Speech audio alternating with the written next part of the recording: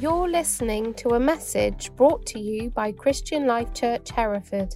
If you would like to find out more about us, go to www.clch.cc.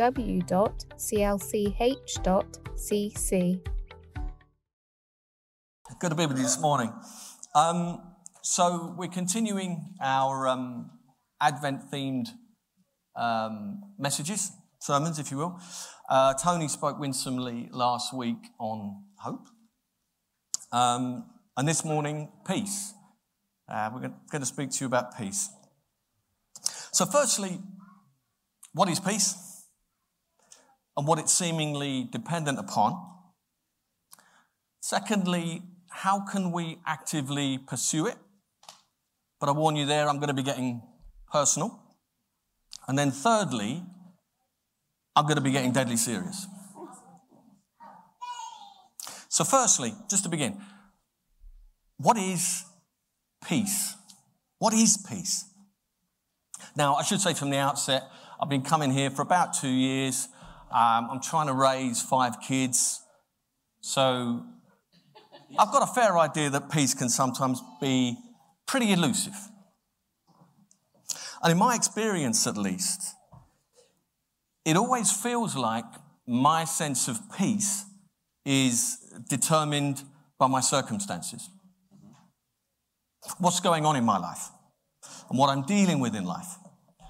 I'm sure most of you can relate to that too, yeah? The question is there no way around that? That basically in good times we can be at peace, but when life's tough, when we're going through seasons of hardship, we simply can't. Now, for most people, that is their lived out reality. And if that's the case, then don't our circumstances basically bind and control our access to peace, our sense of peace? Are they bound by our circumstances? Are we prisoners to our circumstances? Well, as a backdrop to what I wanted to say this morning, I want us to focus on Paul's letter to the Philippian church, and in particular verses 4 to 9 from chapter 4. And hopefully you can see it behind me. Thank you, Anya. They read as follows. Paul wrote this: "Rejoice in the Lord always. I will say it again, rejoice. Let your gentleness be evident to all. The Lord is near. Do not be anxious about anything, but in every situation, by prayer and petition, with thanksgiving, present your requests to God. And the peace of God, which transcends all understanding, will guard your hearts and your minds in Christ Jesus. Finally, brothers and sisters, whatever is true, whatever is noble, whatever is right, whatever is pure, whatever is lovely, whatever is admirable, if anything is excellent or praiseworthy, think about such things. Whatever you have learned or received or heard from me or seen in me, put into practice, and the God of peace will be with you." Paul's talking famously here about peace. In particular, that peace that transcends all understanding. Now, it's quite hard to articulate or describe what that is. We might compare it to, say, a baby yearning for its mother's milk. See, that the baby doesn't understand that yearning. It just naturally knows that it needs it. And then in the breastfeeding, there's that warmth and security of the skin-to-skin connection. Now, in those moments, there's a secure, tranquil peace that passes all understanding. For peace, a bit like love, is something that's hard to define, but you know it when you have it.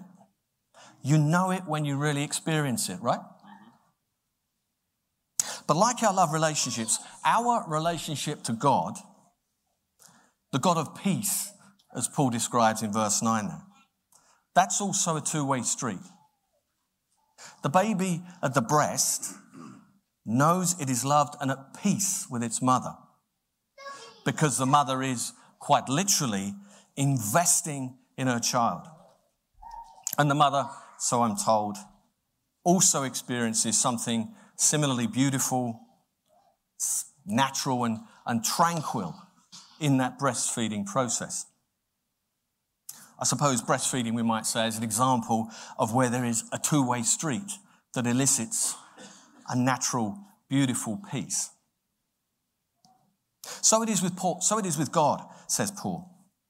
We too must be investing in our relationship to God to experience that peace that passes all understanding.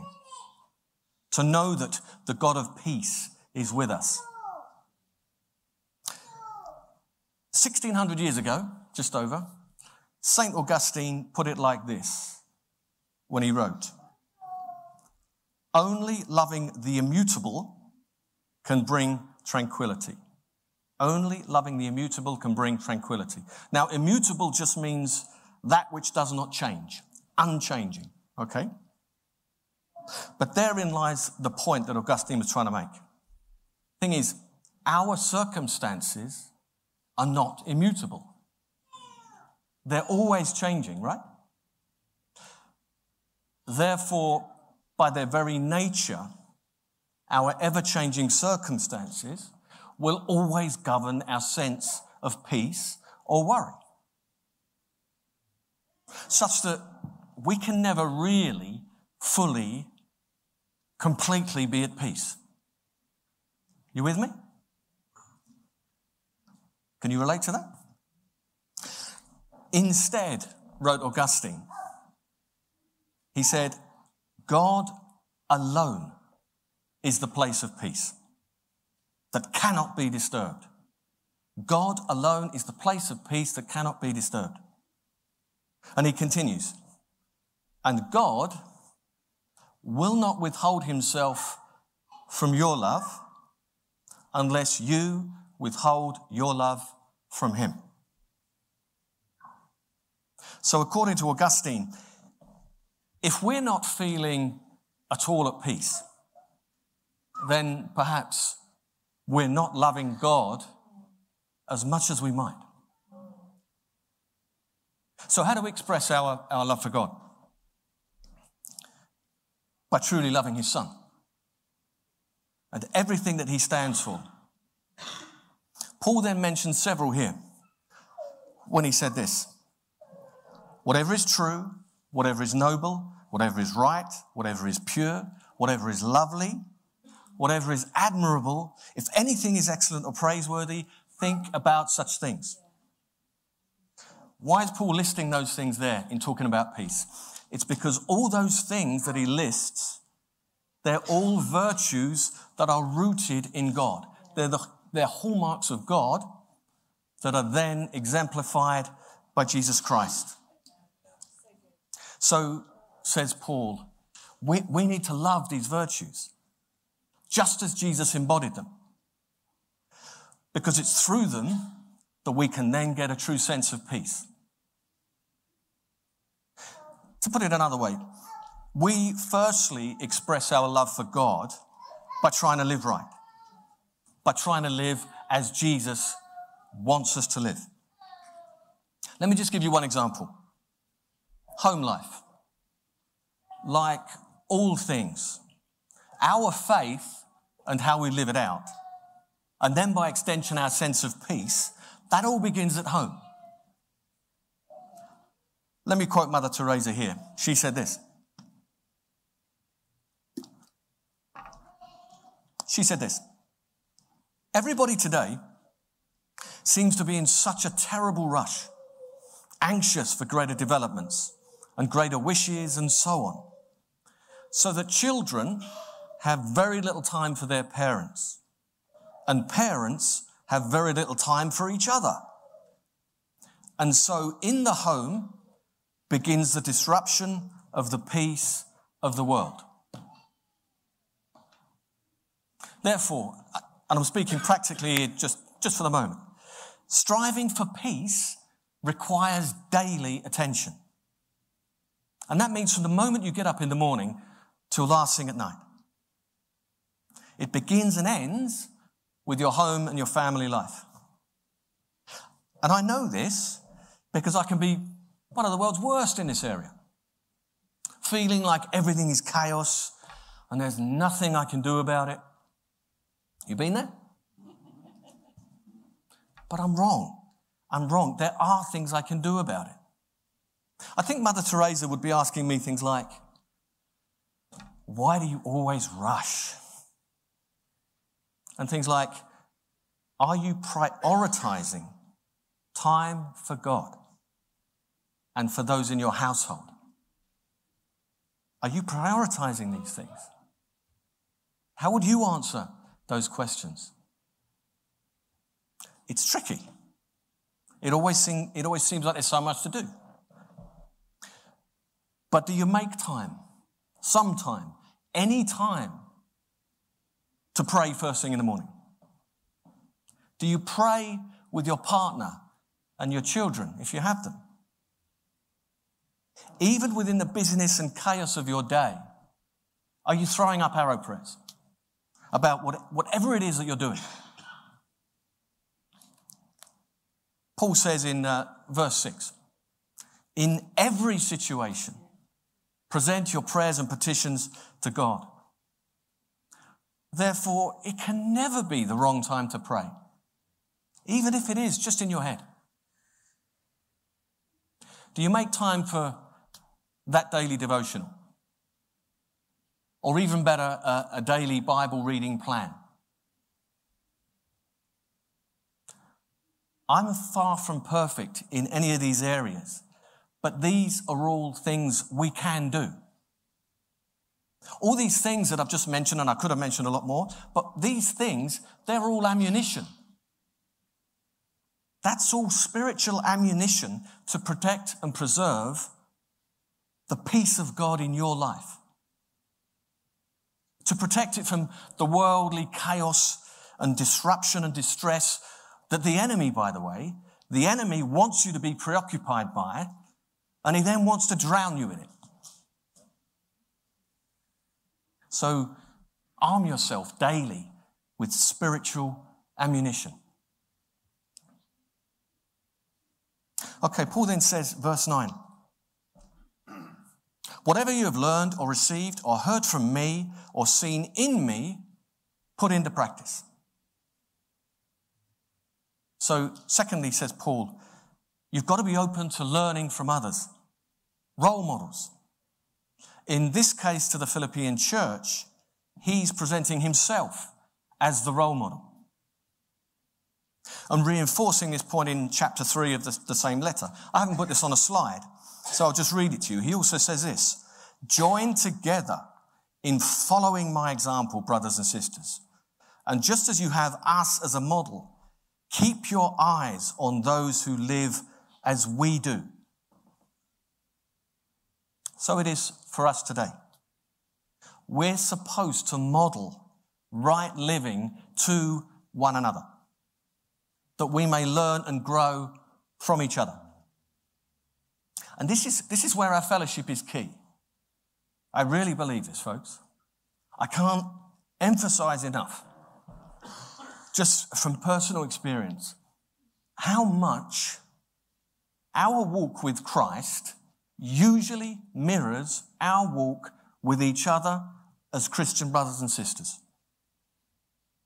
Because as sure as the proverb says, iron sharpens iron, so we strengthen, uphold, and nurture each other.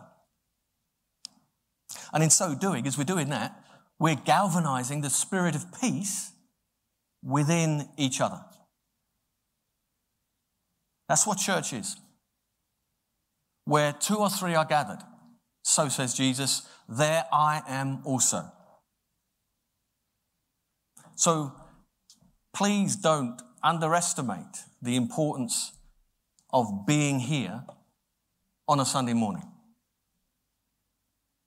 And equally important is Monday to Saturday. meeting with, serving with your Christian brothers and sisters. Seriously looking to joining a home group. Seriously. There's a men's Saturday, there's a Saturday men's group that meets. There's a women's Bible study group that meets on a Tuesday. There's Revive Cafe that's open practically all week. I could go on. There's lots going on at this church that you could get involved in. The point is this. It's through strong bonds of fellowship that we have each other's back. Spiritually, emotionally, practically. For what's implicit in Paul's writing, and I mean all of his writing, is that we need each other. If you don't really know that yet, one day you will. That you need your brother and sister in Christ to support and uphold you in faith. And that's especially when things are at their toughest and when peace feels at its most elusive. I mean, a day may come when you have no peace, seemingly no matter what you do. When perhaps even you might be feeling like you're clinging onto your faith by a finger.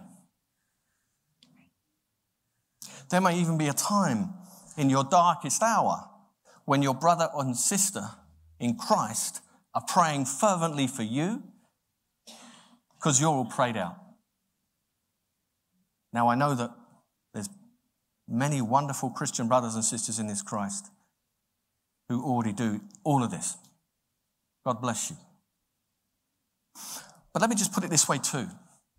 Paul writes in Romans 8, one of my favourite chapters, by him we cry, Abba, Father, as God's Spirit meets our spirit. Now, that same Spirit that comes from above to us as individuals, it's then at work. It's then at work within us all, through us and amongst us, every time we gather. And it's He, ultimately it's He, the Holy Spirit, that is the Spirit of peace. Second thing, more briefly, pursuing peace. And this is where I'm going to get personal. Let me be frank. I hate this time of year. I hate this time of year. I know, but before you rename me Ebenezer, let me at least, in mitigation, explain why. It's because I suffer from something called seasonal affective disorder. SAD, SAD, for short. You might well have heard of it. The chances are some of you here might also suffer from this. And if you do know what I'm talking about, you know it's rubbish. It basically means that this sort of depression and darkness sort of descends upon you exactly around the time that the long, dark nights descend in as well. It stems from a vitamin D deficiency, apparently. So it's physiological at root. And trust me, just ask my wife. I'm not the cheeriest bloke at the best of times. But you know what cuts through this darkness and brings a sense of peace? Purpose. And what I've found is that there is no greater and no more fulfilling purpose than knowing you're serving the Lord. Now, I've spent several years in full-time ministry, but for various reasons, I gave that up a couple of years ago and left the denomination I was in. And in the 2 years since, there's been this kind of a void where I've been searching, but I couldn't find my peace. And this is the first time that I've stood up, preaching in over 2 years. And I know what some of you are sitting there thinking. Lord, please let it be another 2 years before somebody asks him again. No. But seriously, I'm saying this because I have found a sense of peace just in preparing this message this morning. Because it's where I seriously engage with God's word and seriously seek him. And that's because I'm trying to serve him. And you know what? It can be blimmin' hard trying to do this sort of thing. But I've rediscovered that peace. A peace that is so different from anything else. And it's because there's no greater purpose and sense of peace than serving God and other people in his name. There's no greater purpose. I'm sure of it. No greater sense of peace than serving God and trying to serve other people in his name.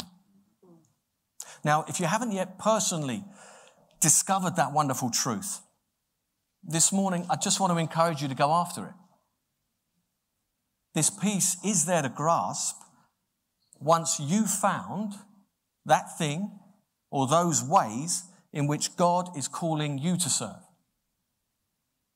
Now, it may not be preaching, but you too have been called to serve God. Because we all have. Every member of the body of Christ has been called. So explore the many ways in which God might be calling you to serve. And just ask him. And keep asking him. Because the prize of peace that comes from truly serving God is well worth the pursuit. Okay, finally, just to get deadly serious.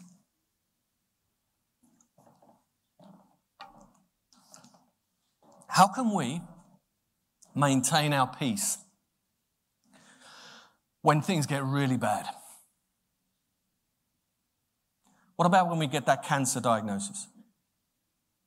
Or something equally earth-shattering? Look again with me at verse 4. Rejoice in the Lord always. I will say it again. Rejoice.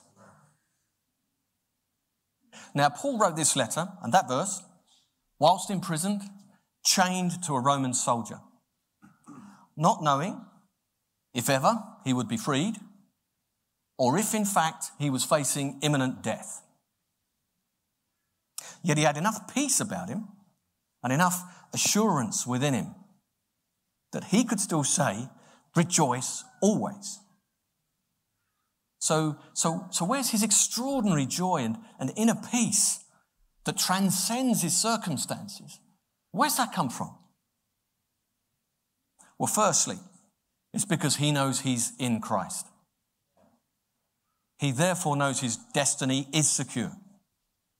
So he knows that his circumstances do not and cannot imprison him. No matter how seemingly awful they are and probably look to people from the outside. On the contrary, he knows that his circumstances are but another momentary affliction, a phrase that he uses elsewhere.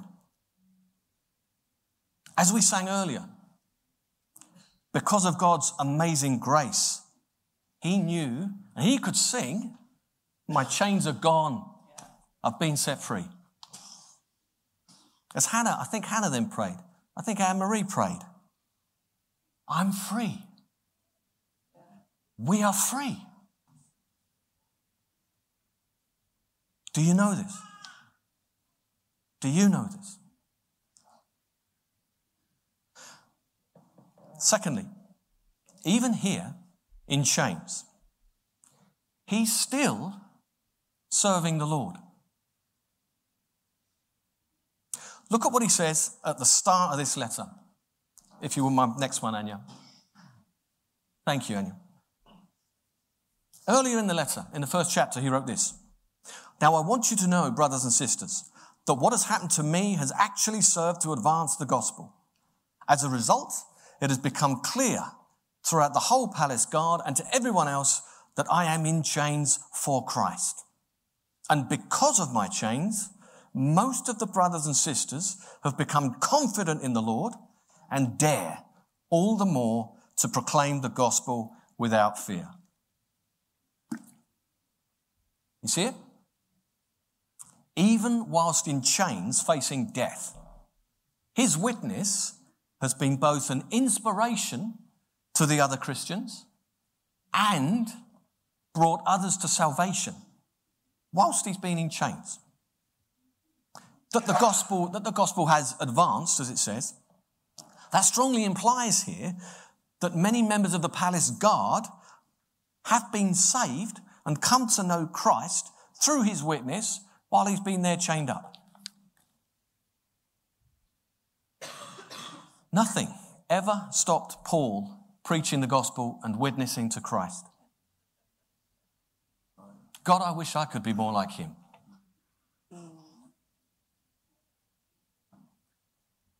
Okay, but what's the one thing that's worse than death? Other than not knowing Christ, we might say. But other than that, what's the worst thing? What's something that's even worse than death? It's living.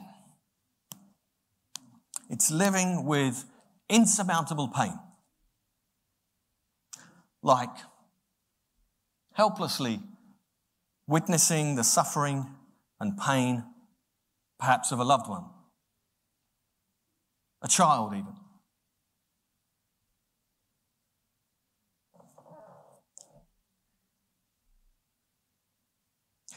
In 1871, Horatio Spafford, an American businessman, lost his real estate business in the Great Fire of Chicago.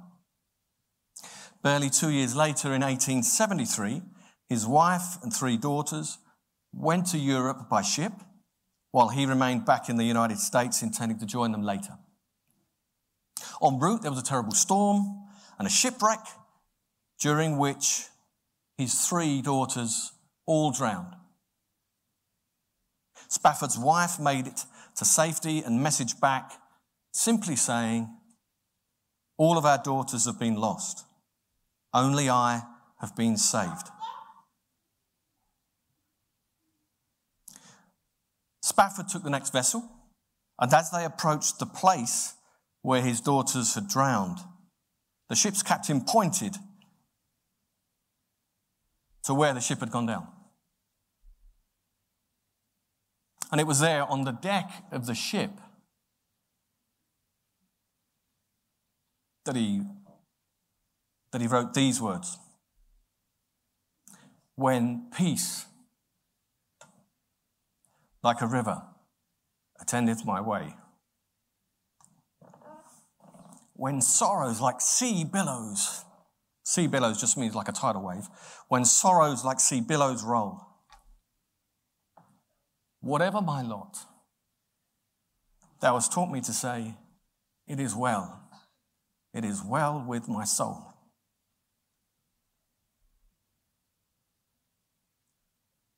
Amidst unimaginable pain, Spafford worshipped God. How could he do that? He still worshipped God in those moments. And in that act of worship, in the act of writing that classic hymn, "It is well with my soul," he still praised everything that God had done for him through Jesus choosing the cross. That not only meant that he would have his sins forgiven and inherit eternal life, but also that his daughters, whom he'd raised in the faith, would share in it with him. So at the moment of his most extreme pain, he could still cling to the cross. He could still cling to that eternal hope that Tony talked about last week.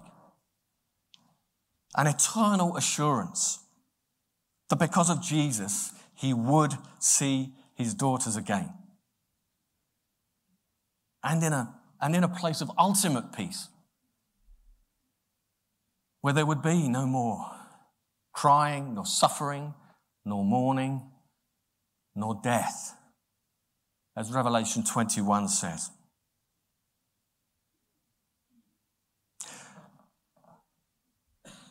What does Jesus say? Look, what does Jesus say after his crucifixion? What's the first thing he says to his disciples after his crucifixion? Peace be with you. Peace be with you. He says it twice. If you can just pop the next one on, Anya, for me.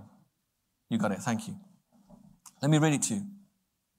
On the evening of that first day of the week, when the disciples were together, with the doors locked for fear of the Jewish leaders, Jesus came and stood among them and said, "Peace be with you." After he said this, he showed them his hands and side. The disciples were overjoyed when they saw the Lord. Again, Jesus said, "Peace be with you. As the Father has sent me, I am sending you." And with that, he breathed on them and said, "Receive the Holy Spirit." Why does Jesus reintroduce himself after his resurrection with that phrase? What is it? As it says, the disciples had locked themselves away in fear. They'd immediately become prisoners to fear. And can you imagine just how broken they must have been at this point? And in those 4 words, peace be with you,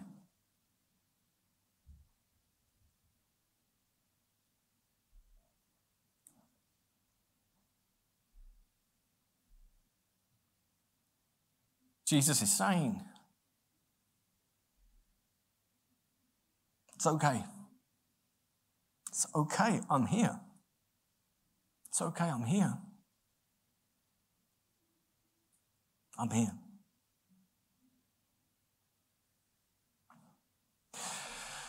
And think back to what he said. Think back to what Jesus said in John 14, just before he went to the cross. He said, "Because I live, you also will live.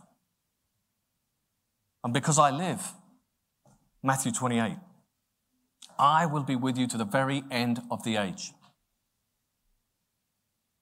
So you never need to feel fearful or broken again. Instead, blessed by the indwelling of the Holy Spirit, you can be forever at peace. And so can we. Before he went to the cross in John 14, Jesus also said this. Last bit of scripture. Thanks, Anya. "But the Advocate, the Holy Spirit, whom the Father will send in my name, will teach you all things and will remind you of everything I've said to you.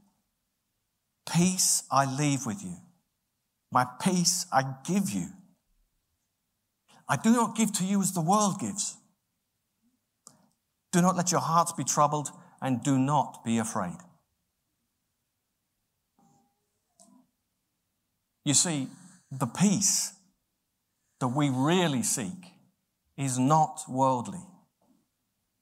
It's not found in this world. Rather, it is a supernatural gift, an integral part of the Holy Spirit that Jesus himself has sent to us.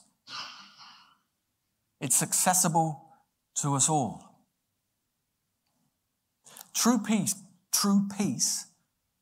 comes from the Spirit that gives us this divine assurance that Jesus is with us, that Jesus will never leave us nor forsake us, and that whatever may come, one day we will be with Jesus in blissful peace forevermore. That's the peace of which Paul spoke. This is the peace that transcends all understanding. And this is the peace that will be, one day, ours, yours and mine, forever. Amen.